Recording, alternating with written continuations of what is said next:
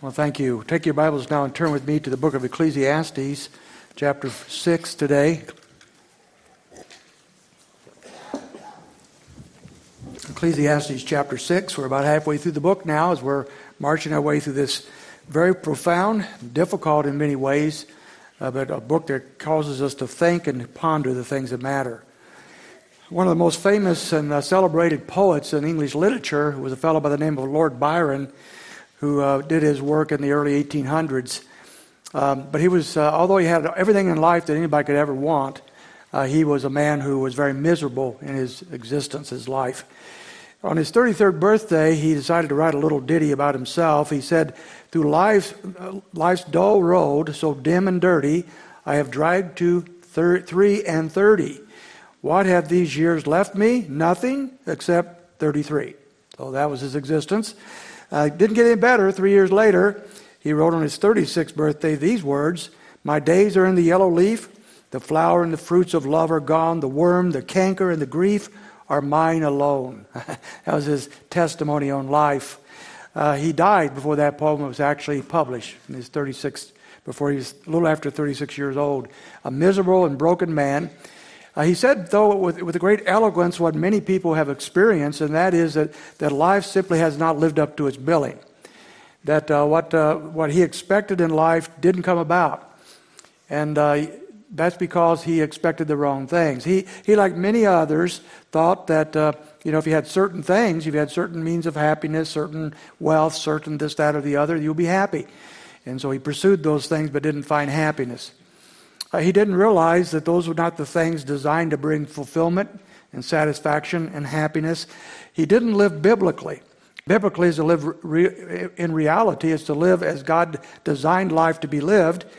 To live anything else, to live unbiblically, is to live a lie. And yet the majority of people, the great majority of people throughout time, are living a lie. They don't want to accept the reality that God gives us in His Word, and they do not want to accept what their own experience is telling them about the life they're living here on this planet. Now, Solomon doesn't leave us there. Solomon says, life under the sun. Remember, that's one of his favorite lines throughout the book, life under the sun. Life under the sun is all but designed to leave us empty and wanting more. And those that live life under the sun, those disconnected from God, living on this planet, but disconnected from the giver of life, the creator of life, will find their lives much like he defines it here in the book of Ecclesiastes, and much as Lord Byron found in his own life as well. Most people live a lie, but they don't know they live a lie. Solomon is dismantling lies throughout this book. There's two lies that he's going to deal with in the next two chapters. Chapter 6, he deals with the lie that prosperity and wealth and riches are the key to happiness, or that they're necessarily good. Solomon's experience and what he gives us through the inspired writing here is that the things and stuff that we have often leave us more empty than when we started. They're not designed, they're not meant to give us happiness and fulfillment. And there's a second lie he's going to look at in chapter 7, and that is that adversity and sadness and trouble and hard times are necessarily bad. He turns our thinking on its head and says often the very difficult times of life, the hardest times of life, are the times when God gets our attention, takes us to a level of maturity we didn't have before, and in the long run gives us the better life. So he turns on two different lies here. Now we're going to look at the first one today, the next one next week, but the lie that we're looking at today is concerning prosperity. We're going to go to school. So I know all of you are just ready to go to school, right?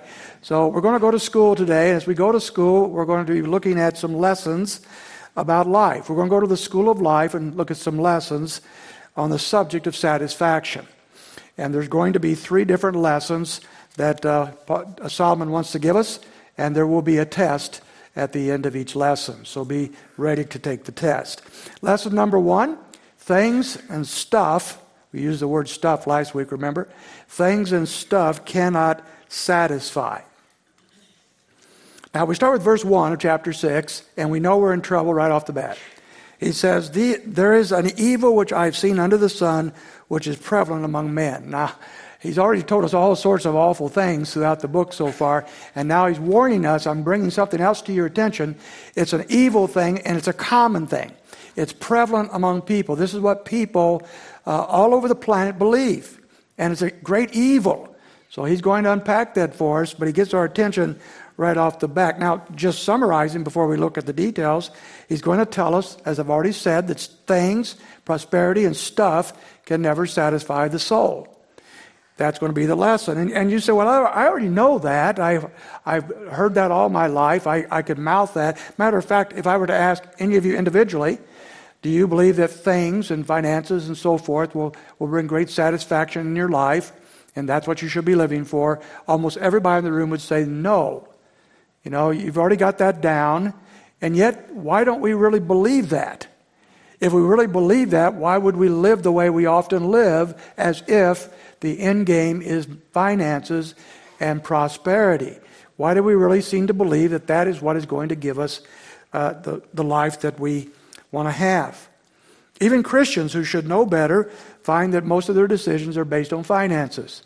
It determines the school we go to, the major that we take, the jobs that we have, the location where we live.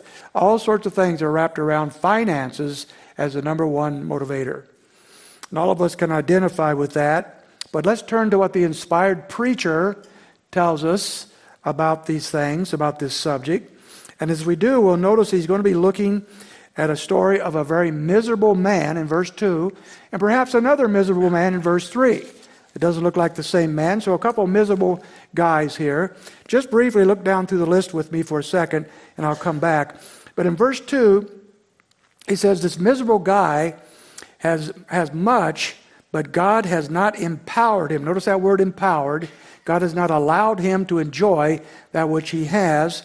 And also in verse 2, notice that a foreigner, someone who's not part of his family, not part of his clan, someone outside of his own family unit or friends, is enjoying what he has accumulated. In verse 3, he says that this individual cannot enjoy life. He says, but his soul is not satisfied with good things. There's no satisfaction that he's finding here.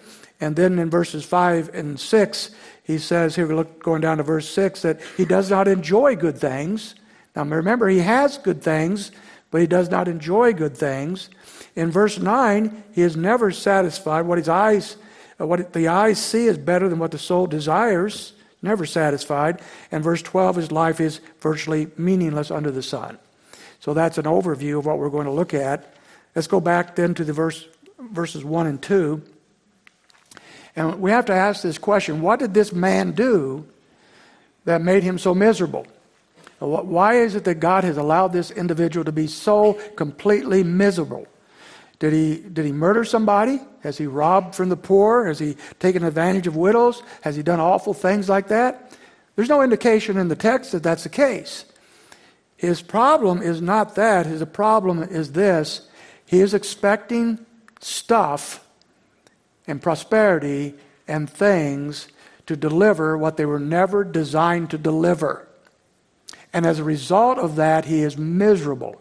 He is chasing after the wind, as Solomon says over and over. He's chasing something that cannot be grasped because he believes the wrong thing about prosperity and so forth. Now, in the first 6 verses of this chapter, Solomon highlights 2 miseries that are experienced by someone who doesn't get that principle, who believes somehow that happiness and prosperity and joy and fulfillment is found in their accumulation of stuff. They will end up with one of 2 miseries, maybe both. First of all, emptiness. Look at verse 2. A man to whom God has given riches and wealth and honor, so that his soul lacks nothing at all that he desires. Now notice, let's stop there for a moment. Notice this man is wealthy. He has everything that most people could possibly want. And he seems to be a self-made man. At least he thinks he's a self-made man. He thinks he's accomplished this himself. But the text makes it very clear God has given him these things. God is the one who has allowed him to be wealthy at this point. So there we have. Go on further. Yet God has not empowered him to eat from them, for a foreigner enjoys them. This is vanity and a severe affliction.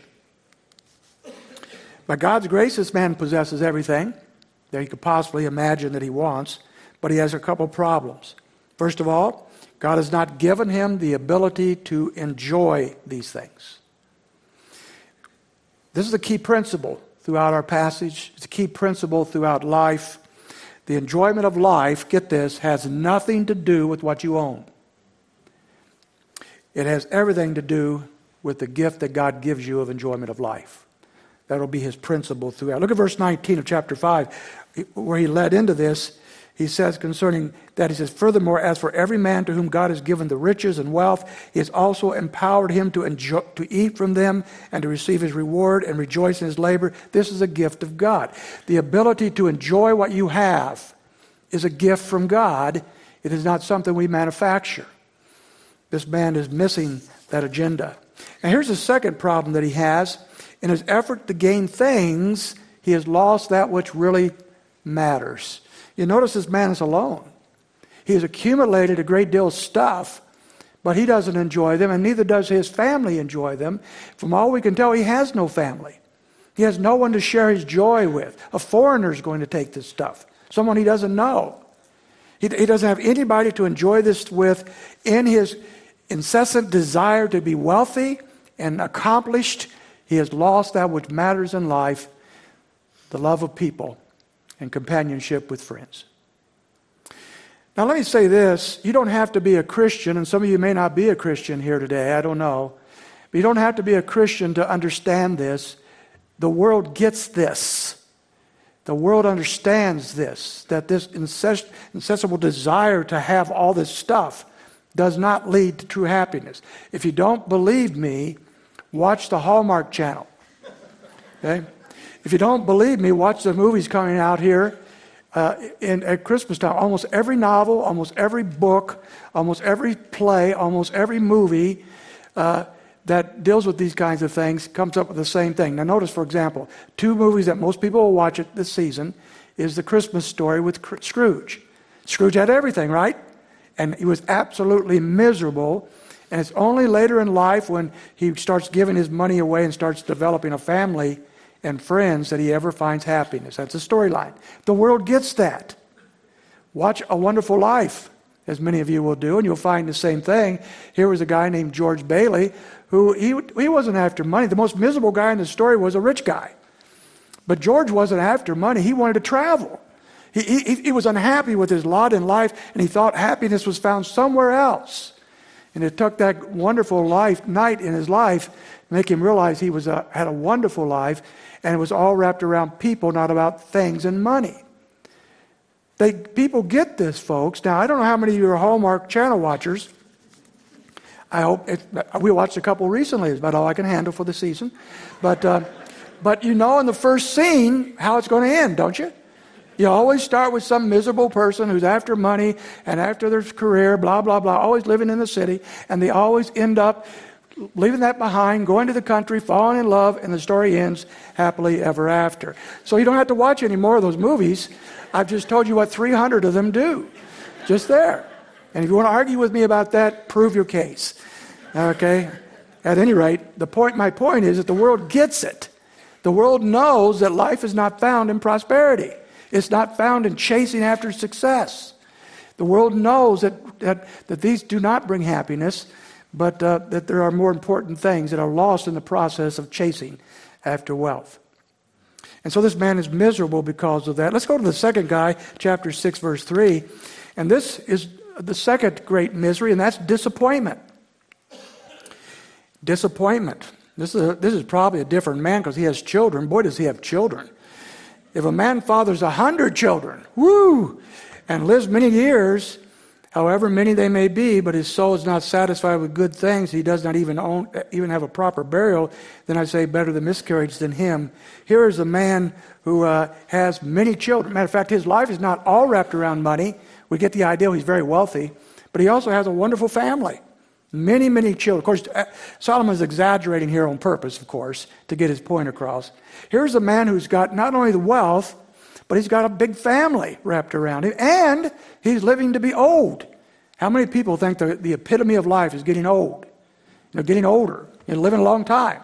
By the way, ask old people about that, and they may not agree with that scenario, but that's another story for another day. But nevertheless, this guy lives a very long time. That seems to be what most people want. But yet, he is still miserable. Go on down to verse 4, for it comes in futility and goes into obscurity, and its name is covered in obscurity. It never sees the sun and never knows anything, is better off than that man. Even if the other man lives 1,000 years twice and does not enjoy good things, do not all go to the same place. He uses a very sad story of a baby that doesn't come to see the light of day, and yet he says that baby is better off than this man because it never had the misery and the disappointment and the sadness of life. Never experienced that, but this man has. He's lost it all. He's missed it all. He's experienced misery and not joy. Okay, that's the end of lesson number 1. Here comes the test. Are you ready?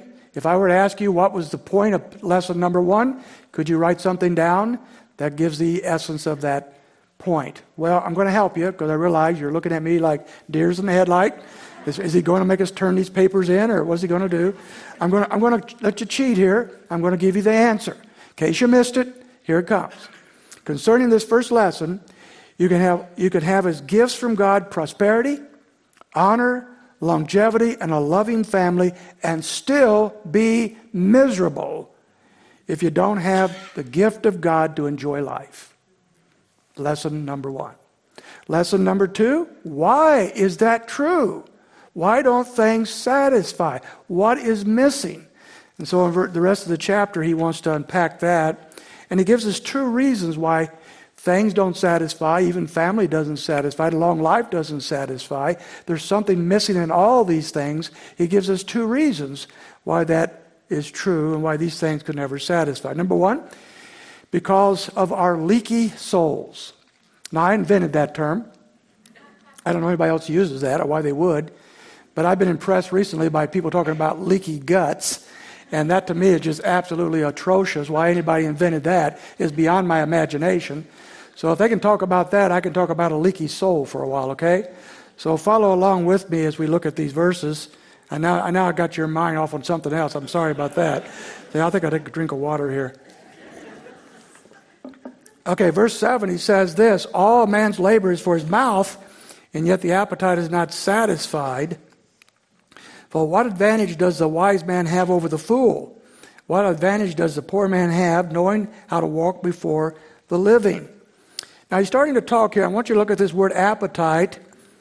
All of man's labor, verse 7, for his mouth, and yet the appetite is not satisfied. You probably have a footnote in your Bible that says that word could mean or should mean, it literally means soul. It could be translated either way, but souls don't have, appetites don't have souls. Souls have appetites. And so I think the better translation is actually soul here. And he's saying that we're given an appetite or a soul that cannot be satisfied. So I'm going to call it a leaky soul. We're created with leaky souls. Now, when Adam and Eve were created, their souls did not leak. They could find full satisfaction and contentment in what they had. But when they fell and sin came along, sin knocked a hole into their soul that now causes all humanity that has followed to leak when it comes to satisfaction. And therefore, there's no way the soul can be fully satisfied. It's kind of like a bucket. Think of a bucket that has a hole in it. So maybe you have a sprinkling can at home that you sprinkle your flowers with, but somebody's knocked a hole in the bottom. Well, you no matter how much water you put in it, it's going to leak out, isn't it? But also at the same time, it will hold water for a while. You might even be able to water a few flowers before it leaks out, but ultimately it leaks out. That's the picture we have here. We have leaky souls, we have damaged souls, we have holes in our souls, and as a result of that, our appetites are never satisfied. Now I want you to go back with me to Jeremiah chapter 2, verse 13, and one of my favorite verses in the Old Testament. This verse is so powerful because it is a verse that is a very description of humanity. If I had to pick out one verse in all the Old Testament that described humanity and its real problem, this is the verse I'd go to. Jeremiah chapter 2, verse 13. Everybody ought to memorize this verse. They ought to know this verse. Here's what it says. For my people have committed 2 evils. They have forsaken me, the fountain of living waters, and hewn for themselves cisterns, broken cisterns that can hold no water. Notice the picture here. God's people here, Jeremiah's prophesying to Israel, to Judah actually, and he says they've committed two evils. You have forsaken, first of all, the fountain of living water. That's a picture that's found all the way through the Old Testament and the New. Christ proclaiming himself that spring of life and the Holy Spirit as such. And he says, look, they've forsaken me. They have forsaken this ever-flowing, never-exhausted fountain of water so that they cannot find satisfaction in life and they cannot find true life. But they can't live that way. People can't live that way. And therefore they have to find something to fill up their souls. What is that? Well, they develop broken cisterns. They dig wells for themselves. Cisterns that will hold water for a little bit, but they leak. And when they have leaked out, something else must replace those cisterns. A new cistern has to be dug. And so that's the picture of life. People who have abandoned the fountain of living waters will spend all their lives digging cisterns of one kind or the other that are looking for satisfaction in. Those cisterns may hold water for a little bit. Satisfaction is found for a while, but they leak, and then we have to replace them with something else, and that becomes the merry-go-round of life, trying to find something that satisfies, all because the fountain of living water has been abandoned. What a verse. That's exactly what Solomon is talking about as we go back to our passage of Scripture. He is warning that the more we fill our cup up with anything under the sun except for Christ, except for the Lord, the more we crave. You can never have enough stuff. You can never have enough experiences. You can never have enough relationships. You can never have enough successes to satisfy the hunger of your soul. Never. And that is true, verse 8, whether you're rich or, in the bottom of verse 8, whether you're poor. And in verse 9 he says, what the eye sees is better than what the soul desires. He says, you're better off looking at what you have than wanting something more. And yet that too, he says, is futility and striving after the wind, because that does not satisfy either. What a mess they're in. When we're always wanting something more, and we don't appreciate what we have. Look at that verse 9. He says, this too is futility and striving after the wind. Our outward things can never satisfy our insatiable appetites. That's the answer to lesson number 2. Our outward things, no matter what they are, can never fill the hole in our souls. Never. It's not planned that way. And again, the world gets this. I mean, people everywhere, all over the planet, they get this. This is not something you have to be a Christian to understand. You know it by experience. Some years ago, a movie came out called Cool Runnings with John Candy. John Candy was an Olympian gold medalist in this show in bobsledding, and he would become the coach of the Jamaican bobsledding team. There's not a lot of bobsledding teams in Jamaica, if you don't know. But he would be the coach for their first attempt at the Olympics. It was an interesting story. But what turned on this is that he had won a gold medal, but after winning the gold medal the next time, he cheated in order to try to win another one. And he was disgraced, and his team was disgraced. When the Jamaican team found out that he had cheated, they were amazed. Why would he do that? And so one of the bobsledders asked him, he said to him, "Why, you've already won a gold medal, why would you cheat to get another one?" And Candy said, as the coach, he says, "I had to win because I learned something. If you're not happy without a gold medal, you won't be happy with one either." There's the lesson of life. This is not a Christian show. This is just a show that shows experience. If you're not happy with what you have, you will not be happy if you have more. That's lesson number 2 that he gives us here. Lesson number 3, we're not going to leave you in a sad mode today. Go back to chapter 5, verse 18. We touched on this last week, but we're going to go back to it and look at it closer right now. What he's done so far, matter of fact, before you go there, please once again go to the end of the book, chapter 12, verse 11, And remember what we said last week about the golds and the nails. This is the key of the book. In verse 11, chapter 12, the words of wise men are like goads. Now remember, the goads are those long pointed sticks that poked at the oxen to keep them moving. And the words of a wise man, which he's talking about in this book, his words of wisdom, are those that poke us forward, that push us in a direction. Where is it pushing us? It's pushing us towards the well-driven nails of that same verse that are given by one shepherd. These goads, all this dissatisfaction, all this emptiness of life that people experience are designed to push us towards something. It's designed to push us towards the well-driven nails, the foundation of truth found in what the shepherd, Christ himself, has given us. And so that's where he's taking us now. And our third lesson then is the way of satisfaction. There is a way of satisfaction. It's found in chapter 5, verses 18 to 20. You're probably familiar with the most famous quote ever given by Augustine or Augustine, where he sums up the life in this way: the heart is restless until it finds rest in God. The heart is restless until it finds rest in God. That's probably the theme of this whole book, actually. Complete satisfaction cannot be found in anything on this planet. It must come from the hand of God and ultimately in eternity. So I want to take a little sidestep for a moment.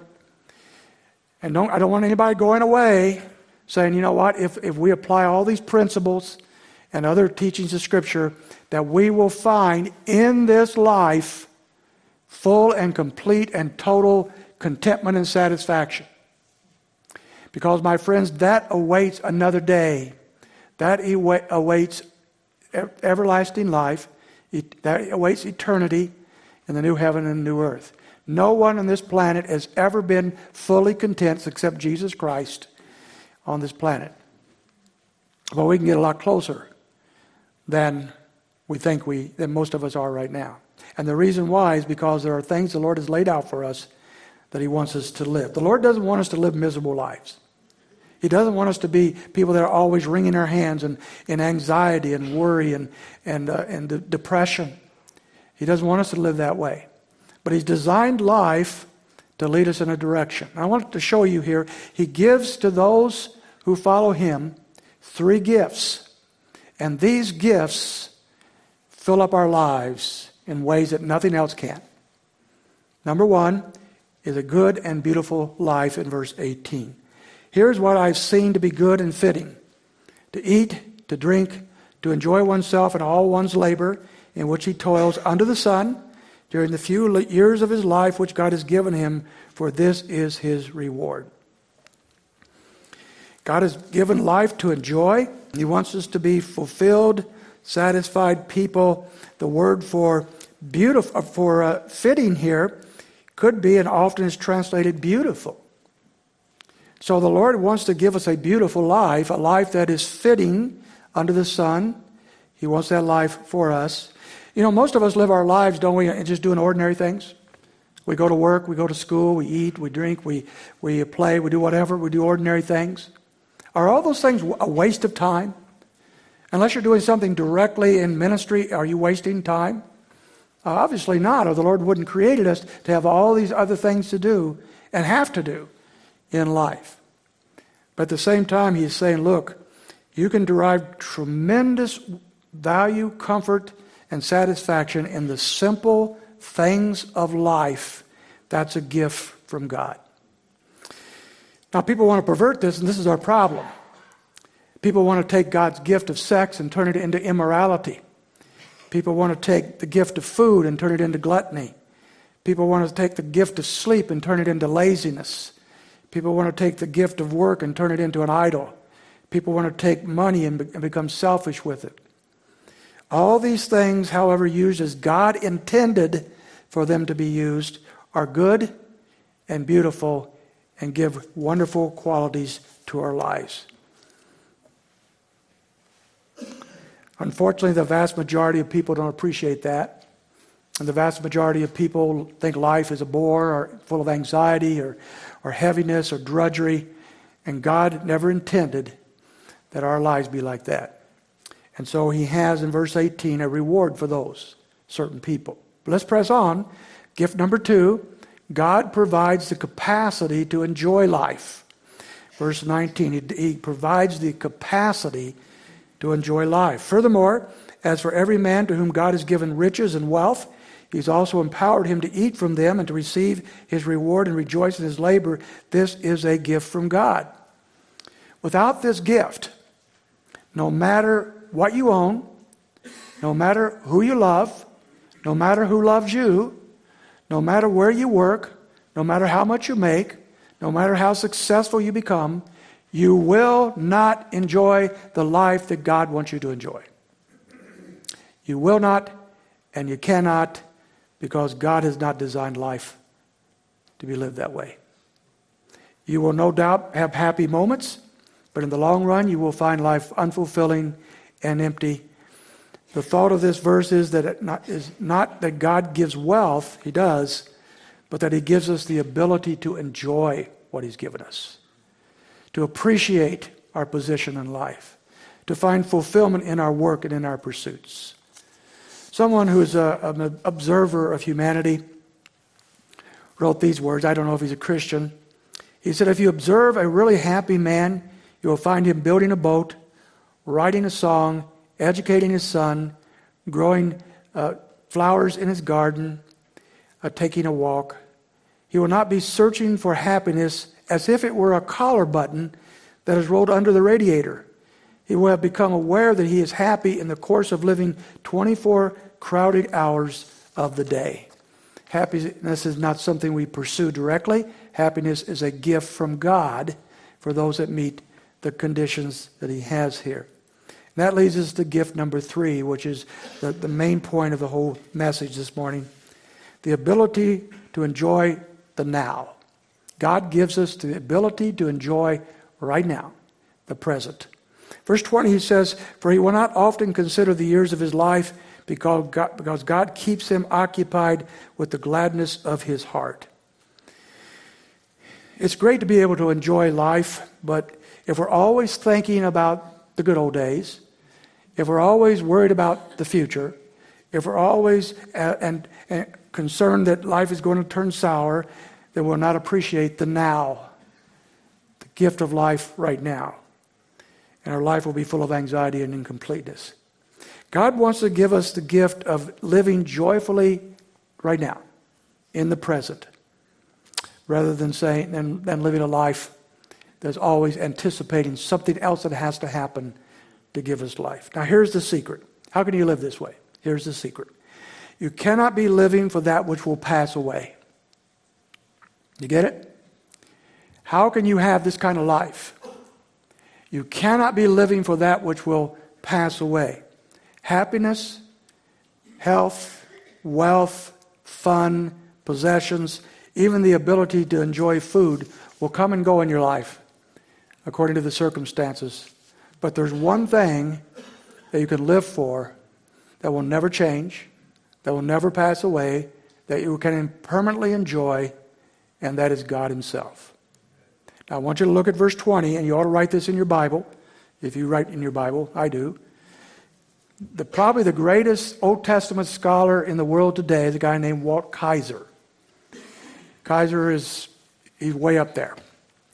In this verse of Scripture, he says a better translation of that line is this. Now this is coming from a man that knows his Hebrew backwards and forwards. He's a great scholar. He said, it's translated in the New American Standard, God keeps him occupied with gladness. Kaiser said it should be translated this way, God Himself keeps him occupied. Did you catch that?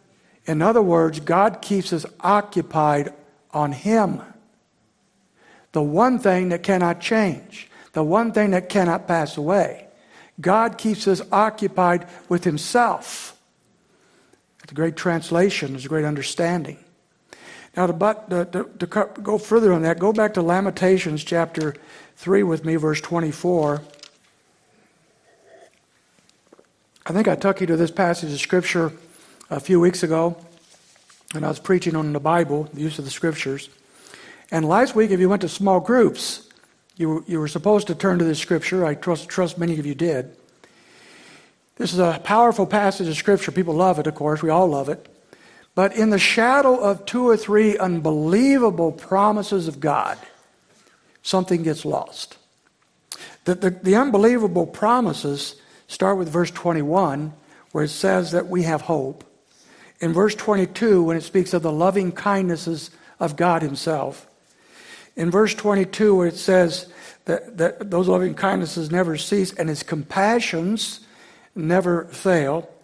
And then in verse 23, that great is his faithfulness. Those are monuments of promises based upon the character of God that all of us turn to and love on a regular basis, don't we? But lost in the shadow of those monuments is the next verse that in some ways ties it all together. Notice that next verse. The Lord is my portion, says my soul, therefore I have hope in him. Look at that word portion. The Lord is my portion. When the Lord becomes your portion, when the Lord becomes your everything, then all these other things come together. And our hope is in him. Our satisfaction is in him. Our life is in him. Because he is our portion. And tying that back in with our passage, he is the one that we are focused on. He is the one that we are occupied with.